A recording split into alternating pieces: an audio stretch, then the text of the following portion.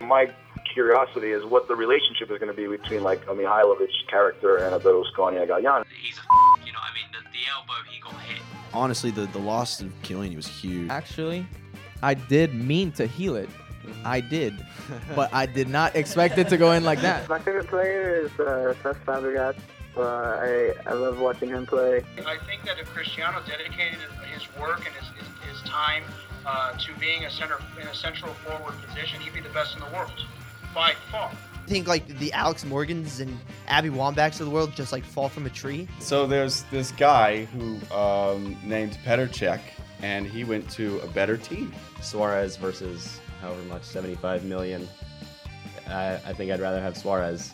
To see a USL team beat an MLS team, that really makes some noise. I know we would really, really like to do that for the fans and the club. The tackle that was put in on Matic was absolutely horrendous. And I thought that deserved a red card too. I thought Burnley should have went down to 10 players as well, which could have completely changed the outcome of that game.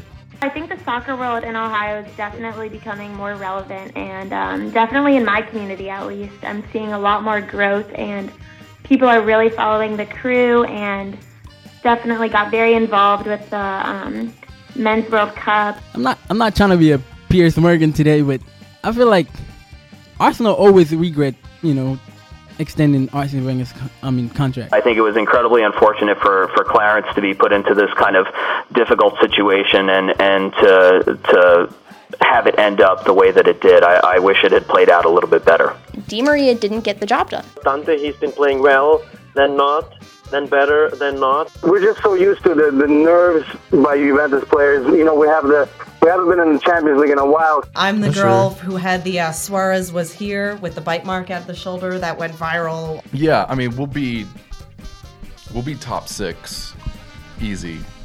But the question is, like, how big is that gap going to be between 4 and 5? And in the press conference, they were saying that Charlotte was a special city and it's a hotbed of soccer.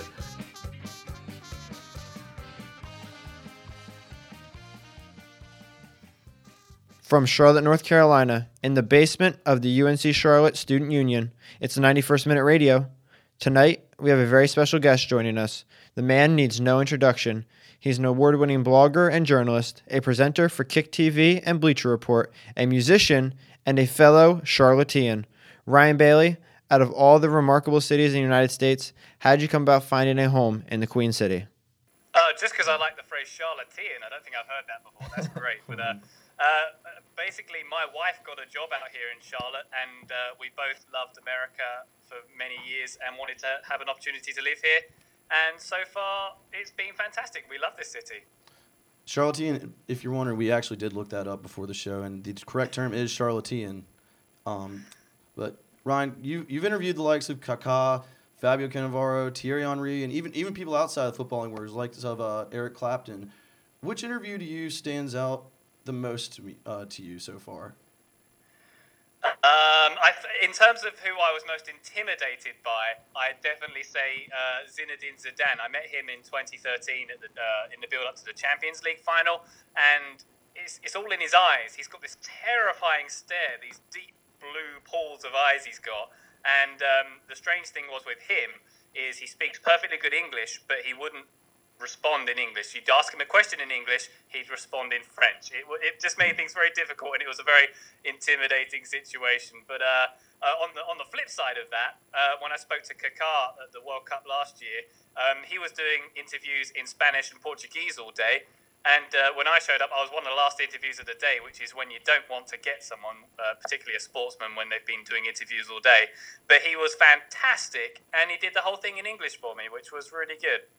You can see Kaká being a very nice guy, actually. Another person I was surprised you didn't say when you said the most intimidating. Also a very nice person I saw on your Instagram. And Ndamukong Suh, you met him at the World Cup. Yeah, he's a big, gentle giant. I mean, yeah, you think of all the stuff he does on the field, and then you meet him off the field. He was incredibly shy. I went to this, Nike had a space set up in a hotel in Rio.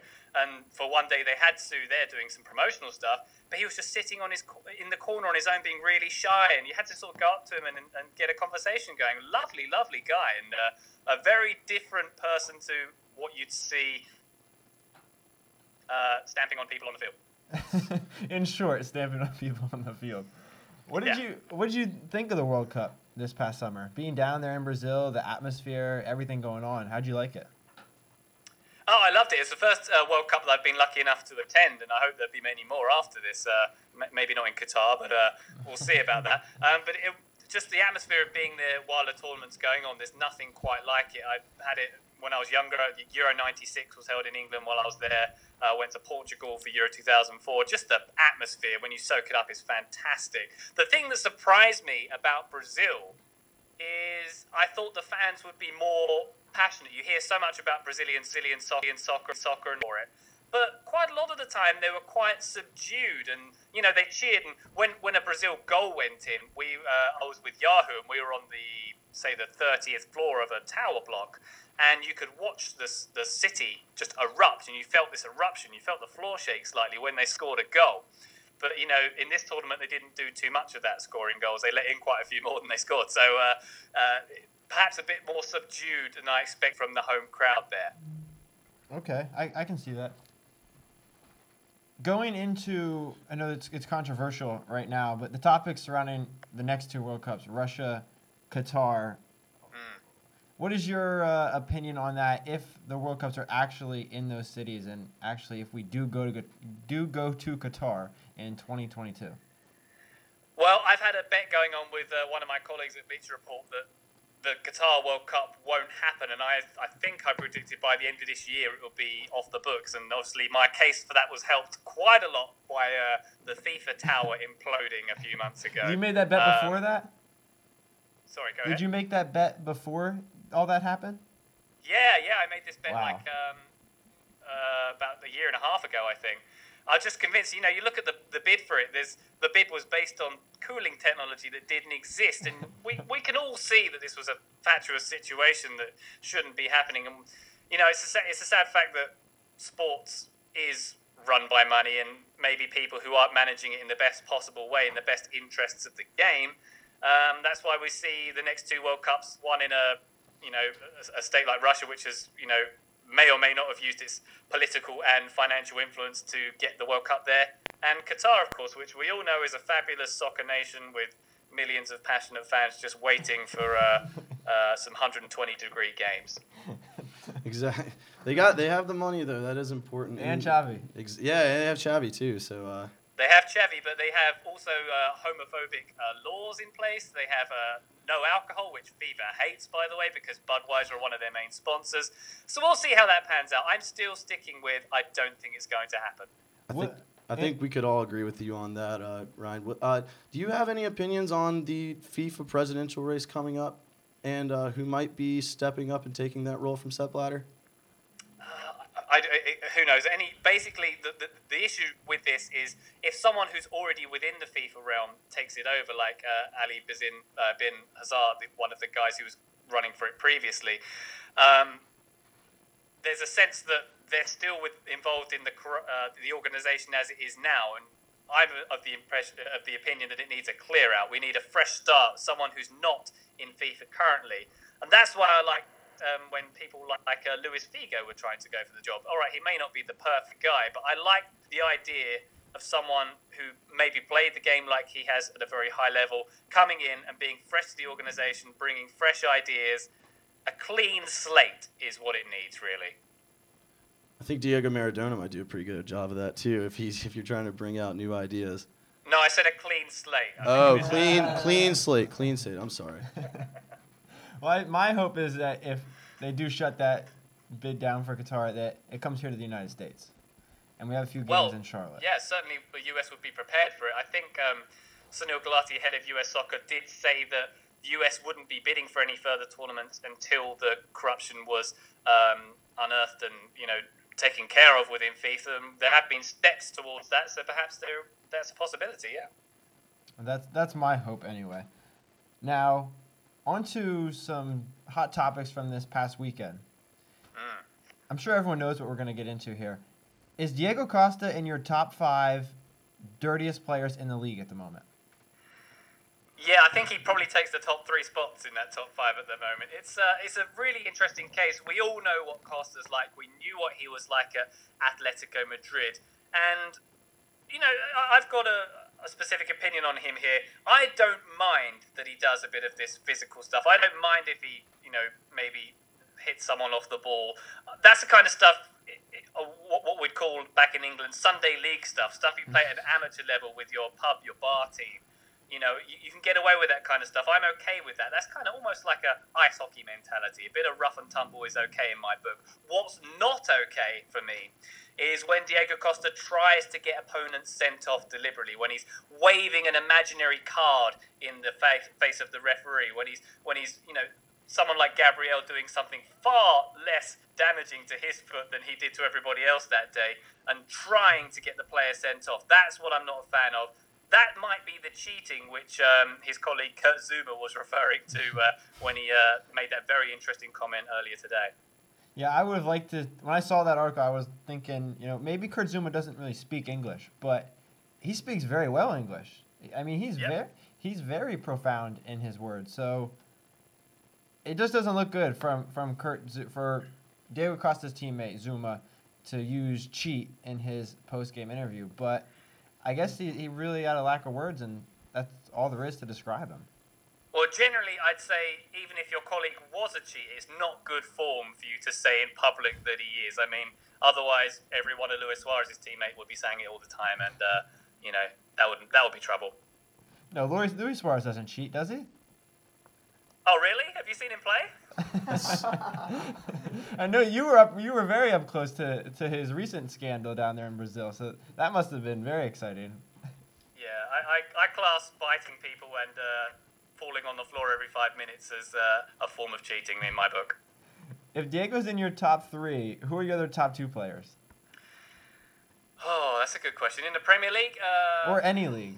Any league. Or someone like Lee Catamol, obviously, I think he's got a crazy amount of red cards. In La Liga, the champion of the dirty play has to be Sergio Ramos. I think it's 20. It's either 19 or 21 red cards he's got now. That's pretty insane.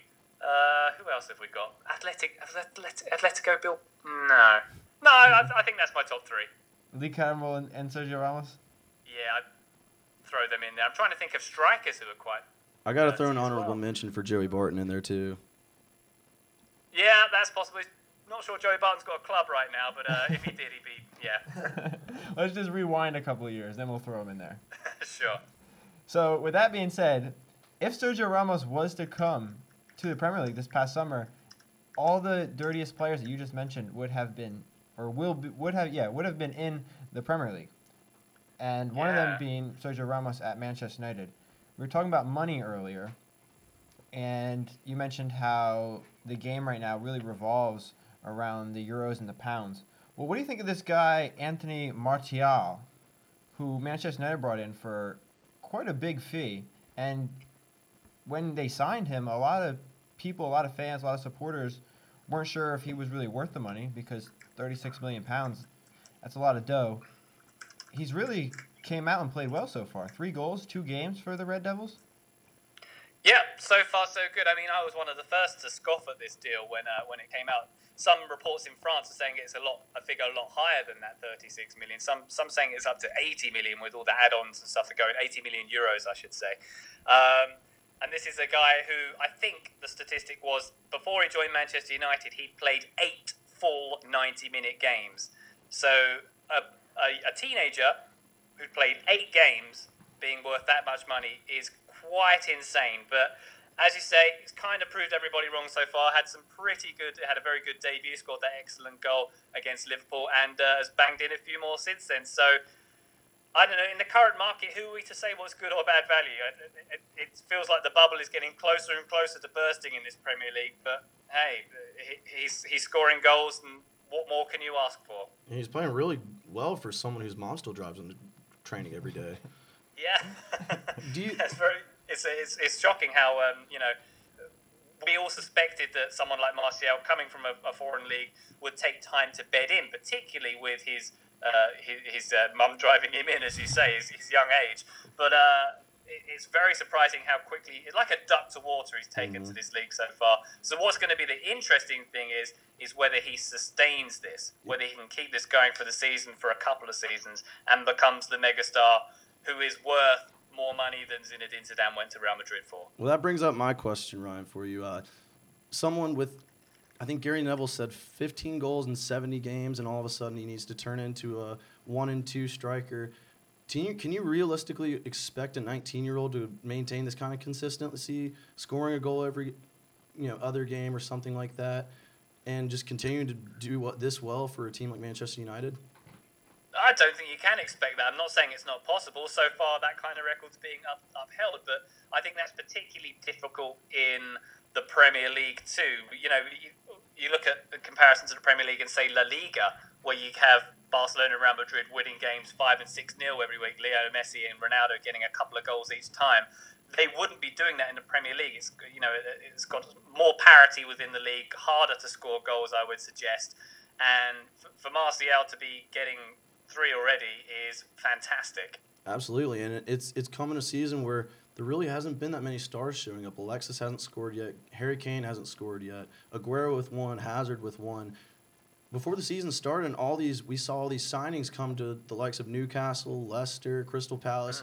We all thought this might have been the most exciting season of the year, but honestly to us, it seemed a little disappointing so far. Can you give us your opinion on the year so far?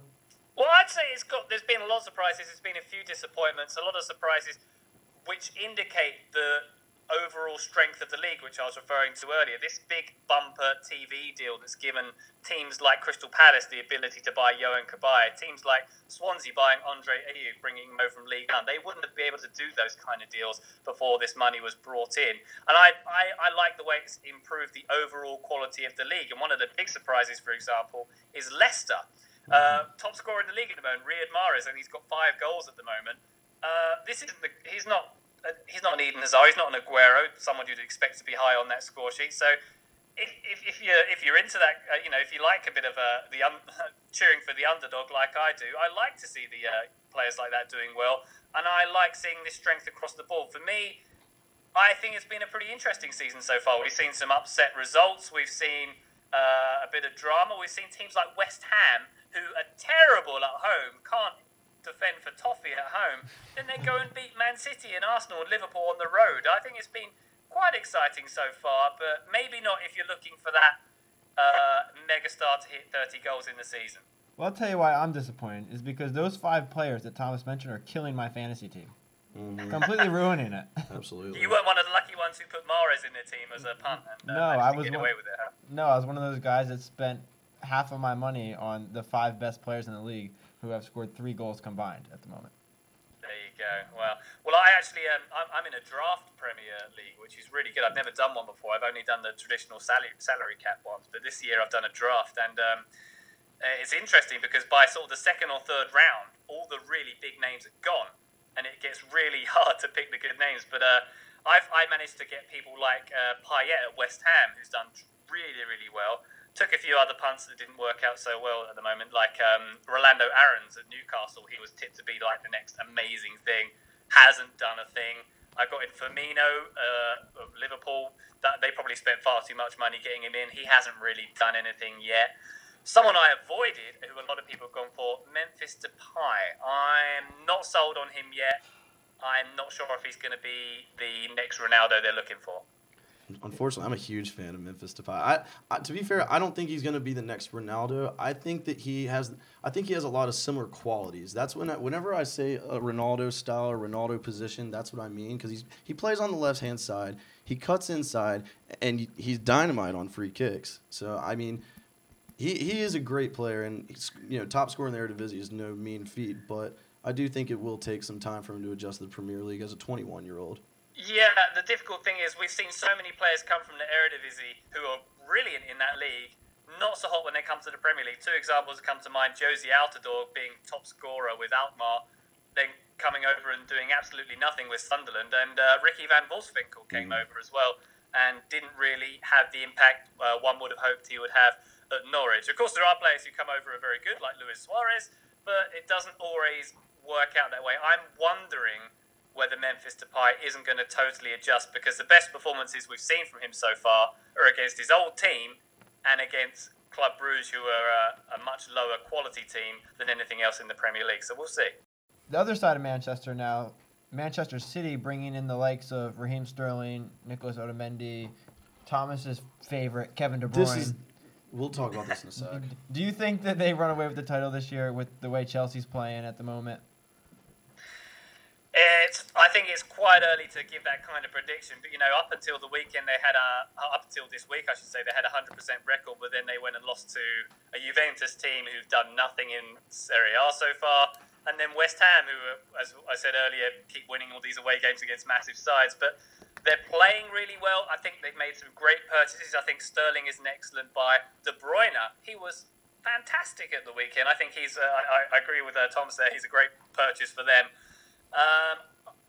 It's hard to see someone like Chelsea challenging them for the title. I don't see Arsenal challenging them right now. Probably not Manchester United. They're not quite in gear yet. So they are probably my tip to be the Premier League champions so far. But I wouldn't put my house on it right now, because who knows? Maybe this is Chelsea picking up right now and City going on a downward curve. We don't know how it's going to shape out. Yeah, it's going to be an interesting year for both teams, to say the least. I'm with you on De Bruyne. I thought he was the best player by far against West Ham. Scored a nice goal, and scoring your goal in the first game always gives you confidence to play better. Me and Jared and I have had a very intense argument between the two of us on De Bruyne. I think personally that Chelsea dropped the ball on De Bruyne. He says that Chelsea has not dropped the ball on De Bruyne at all. And so I want to get your opinion on this. Do you think Chelsea could have done better with him or no? In terms of letting him go? Yes. Well, yeah, I think that we see Jose Mourinho has a history of mismanaging midfielders and attacking midfielders. You can go back as far as Kaká, Real Madrid sort of almost pushed him out of the side entirely. And people like Mohamed Salah, you said he could. One might think he could have done better rather than being sent out on loan. I'm not sure. Obviously, I think that De Bruyne is a quality player, but whether he would fit in Mourinho's system, I'm of the opinion that Mourinho probably knows better than you or I. So I would agree with that.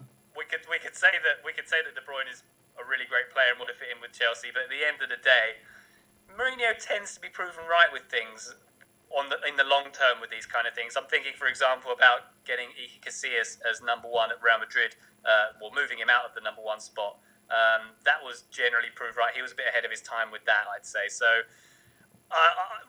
what is me? I wouldn't go against a Mourinho decision necessarily, apart from if it's something being said in a press conference, which That's always entertaining, of course. Where do you see De Bruyne fitting in at Man City? I don't think he's going to play the number 10 spot over David Silva, so really the only option is to play on the right. I also have a theory that he could play a little deeper and drop in with Yaya Toure, but it's really a jigsaw puzzle with them. They've got a lot of number 10s. I think Sterling and Navas are really the only main wide players. So where do you see De Bruyne fitting in with this team? Yeah, I see probably Sterling on one flank and De Bruyne on the other, you guess. I think judging, Jesus Navas didn't have a good show against West Ham at all, did he? It was quite poor indeed, and one would think his days are numbered if the decision was to put De Bruyne out there. Yeah. Yeah, it's interesting. I get my take on this. My argument against Thomas on why Chelsea didn't drop the ball is because at the time when they sold De Bruyne, Mourinho was a big fan of Oscar. They still had two-time Player of the Year, Juan Mata, and De Bruyne didn't want to go out on loan again. So with those two players in front of him, I think the only solution was to let him go and get what you could for him. And obviously now he's shined at Wolfsburg, and Manchester City have picked him up for a big fee. Right. Yeah. I mean, it's an interesting problem to have when you're a Chelsea manager, having an embarrassment of riches of midfield players, and they did have a lot at that point, and they still do, and they've got plenty out on loan. So, yeah, we can probably argue about this all day about whether he should or should not have been sold, but what we know is that he was very good at Wolfsburg, and he's very good at Man City now. And I think it's something like his fee going to Man City was about 4 times what it was going to Wolfsburg. So what can you say about that? I want to get your take on the Champions League now, and notably the Premier League teams in the Champions League. One team who has a big matchup coming up, who has struggled thus far, Manchester United. They take on Wolfsburg in 2 weeks' time. lost their first game. Do you see Manchester United getting out of the group after they've spent so much money this summer really to focus on the Champions League?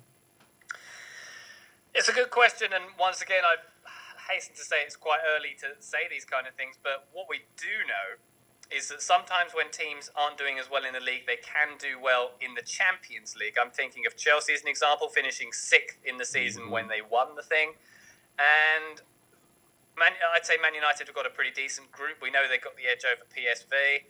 It'll be an interesting matchup against Wolfsburg. They'll definitely have an edge over CSKA Moscow. They won't have the same troubles that Man City had against them, you wouldn't imagine. I could see them going, last 16 certainly. Whether it's any further than that, we shall see. But we know that Louis van Gaal is a good tournament manager. We saw that as recently as the World Cup. So we shall see. We shall see if this is a team that's built for European competition. It'll be interesting to see how this plays out. I could see definitely Man United probably even topping the group. But when they start facing the big boys, it depends. If they get a Bayern Munich or a Barcelona at the round of 16, then they're toast. So it really does depend on the draw as well. Absolutely, it always does. With Man City get Barcelona last year, it was really tough for them to get really any sort of result. One loss that I think Manchester experienced that was huge, the loss of Luke Shaw. He's been fantastic so far, but broke his leg in 2 places against PSV. Personally, I'm a fan of Daley Blind, but I really don't see him being the answer, or Marcus Rojo. What do you think that Louis van Gaal is going to do with the left back position for the rest of this year until Luke Shaw can come back? Yeah, big shame about Luke Shaw. I'm not sure what he's going to do. If I was him, I'd probably go with Rojo. We saw him playing that full-back position in the World Cup, and I thought he was great at that. He was really pushing up loads and putting in the crosses at the World Cup. But we know that he's been looking at Charlie Taylor, who plays at Leeds, scored a fantastic goal at the weekend, pushing up as a fullback, and that's the kind of player that Man United want. The Old Trafford mantra for decades has been attack, attack, attack. They expect attacking football at home, and also when other teams are counter-attacking away, they expect attacking football whenever they go. So a fullback who pushes up like that is the kind of player they want. So I could see them certainly dipping in January, maybe taking a punt on someone like Taylor. If not, I would probably go Rojo. Yeah, I would agree with you. Rojo is probably the best option. If they can't bring in, a world-class or a decent outside back in January, I know the world right now is lacking strong, world-class left back, right backs, and it's really what Manchester United needs, a team of their caliber. Well, I'll tell you what I feel like is lacking at the moment. Just looking, we're talking about fantasy leagues earlier. Strikers. There seems to be a dearth of strikers. Mm-hmm. I mean, I think one of the reasons is because so many teams play one up top, so you don't have two players to pick from most teams. So I wonder if that's a trend that we'll see continue in the next few seasons. Yeah, I think this has been the year of the winger so far, personally. Yeah, it's not like 2 years ago, Luis Suarez completely owned the Premier League on his own. And Sturridge. Yeah, and Sturridge. That was a 2-striker system. So, before I let you go, Ryan, I want to ask you, what do you think of the CIA, Chelsea, Paris Saint-Germain in Charlotte? I thought it was a great occasion. Very much enjoyed seeing Chelsea come through. I was quite puzzled to see that Chelsea flew in from New York like a couple of hours before the game and then flew straight out again. Not sure that's ideal preparation. Perhaps a reason why they didn't win the game. And it was typical sort of friendly affair where you saw no one going 100% into challenges and a slightly slower pace. But I thought it was great. I thought the crowd were great. Did you guys go along to it? Yes, we were there. Yeah, what did you guys think? I thought it was a pretty nice day. It was fantastic. I love seeing penalties. Personally, I'm a goalkeeper, but I love seeing Courtois make that penalty right at the end. I don't think I've ever seen a better penalty in my life. Wow, yeah. It was pretty good. I think by that stage, so I had the issue where I'd got a lot of tickets for other people, and they were giving me like thank you beers, and I had too many thank you beers to properly concentrate on the shootout at the end. Such a gracious host. Oh, I try. It was nice seeing Zlatan, though, in our own city. That was pretty cool. Yeah, that was great. And I think it's a really good stadium for soccer as well. I think the previous week I went to see Mexico and Trinidad and Tobago play a game, and that was packed out for that too. You can see that Charlotte is a city that does love the game. You can see how many soccer bars there are, uptown and even going further out. I think, the pop and how good the Charlotte Independents have been this season as well. It's definitely a city that loves its soccer. Maybe MLS will recognise that in the next few years. Were you out to a Charlotte Independence game this year? I have only managed to go to one. I went to one down at by Rock Hill, the college. I forget what it's called. Winthrop, right? Yeah, Winthrop, that's right. Yeah, I went to one down there, and it was a really good game. I was really surprised by the quality. I was expecting, a slightly slower pace than I saw, and it was quite technically impressive. Playing on real grass as well. That was nice to see. Yeah, that I've enjoyed that, and it's a heartbreak that they came up short in the playoff push this season. Right, but I think still, hands down to them for the first season. Very impressive. No, I totally agree, and for Charlotte, it's great. We've heard the MLS talks already, and that's a dream come true if they can pull in an MLS team. Yeah. Well, not a few years ago, I was speaking to someone at MLS fairly high up, and they were convinced that there will be an MLS team in this region within the next 5 years. And this was about 2 years ago I had this conversation. Whether that team has become the Atlanta team that's going to be coming or not, or whether there's going to be a Carolinas team, we shall see. But there's certainly, I'd say, a hunger for it in Charlotte, in somewhere, in Raleigh as well. Maybe down even Charleston. They have the Battery down there who do very well too. Yeah, it's just a matter of bringing in fans. And personally, I think Charlotte's the best spot for it. I mean, we see tons of fans out to the Hornets games. The Knights do extremely well. Obviously, there's tremendous amount of Panthers fans here. So why not a Charlotte FC or Carolina FC if you want to represent all the Carolinas? I think it'd be great. The Charlotteans. There we go. Exactly. FC Charlotteans. We'll have to send that one in. Last question I have for you, Ryan. Your favorite team, Wimbledon. In what year do they make it back to the Premier League? Let's see. They're in the League Two, so one promotion a year. 3 years' time? No, I'm joking. We were in the Premier League. We went up to the top flight in 1987, and we're in it until 2000. And this was really unprecedented. A tiny little team with a very small budget. It's kind of the equivalent of Eibar in La Liga, having a 5,000-seater stadium and being a small team. That's kind of the story of Wimbledon as well. And it'll be difficult for a team of that stature to make its way all the way up without a sugar daddy investor or some petrodollars or a Russian oligarch, in my opinion. Wimbledon is a fan-run club. I'm actually a part owner of the team, so are thousands of other fans. And that model is great when you're a supporter because you have a lot of influence over the team. I get to vote in AGMs and make a difference. Whether that model is sustainable to get to the Premier League these days is another question. But who knows? I'll say never say never. Let's say 10 years. Call up Marcus Mumford. Have him deposit some big bucks into the club. Yeah, Mumford's got to have some cash to put away as an anonymous donor, I'd say. Well, that's all I got for you, Ryan. I want to thank you for spending this afternoon with us and coming on the show. It was great having you. I mean, there's so much more we go into. Your relationship with Sam Tighe. What do you think of his haircut, real quick? Oh, what don't I think of his haircut? It's fabulous, isn't it? It really is. Best in the biz. Yeah, he'll love you saying that. He's like 6'4" tall, but I think about 4 of that is the hair. Wow. Well, thanks so much, Ryan. It was great having you. You're welcome. Thanks for having me, boys. Thank you for tuning in tonight. You can find Ryan on social media, on Instagram at Ryan J. Bailey. That's Ryan J as in Jay, Bailey. And on Twitter at the same handle. Also, be sure to head over to YouTube and check out Kick TV for Ryan's top 5 list and his videos on the Bleacher Report Team Stream app, a must-have for all Premier League fans. Thank you once again, Ryan, for joining us tonight, and everyone for listening. Have a good night, guys.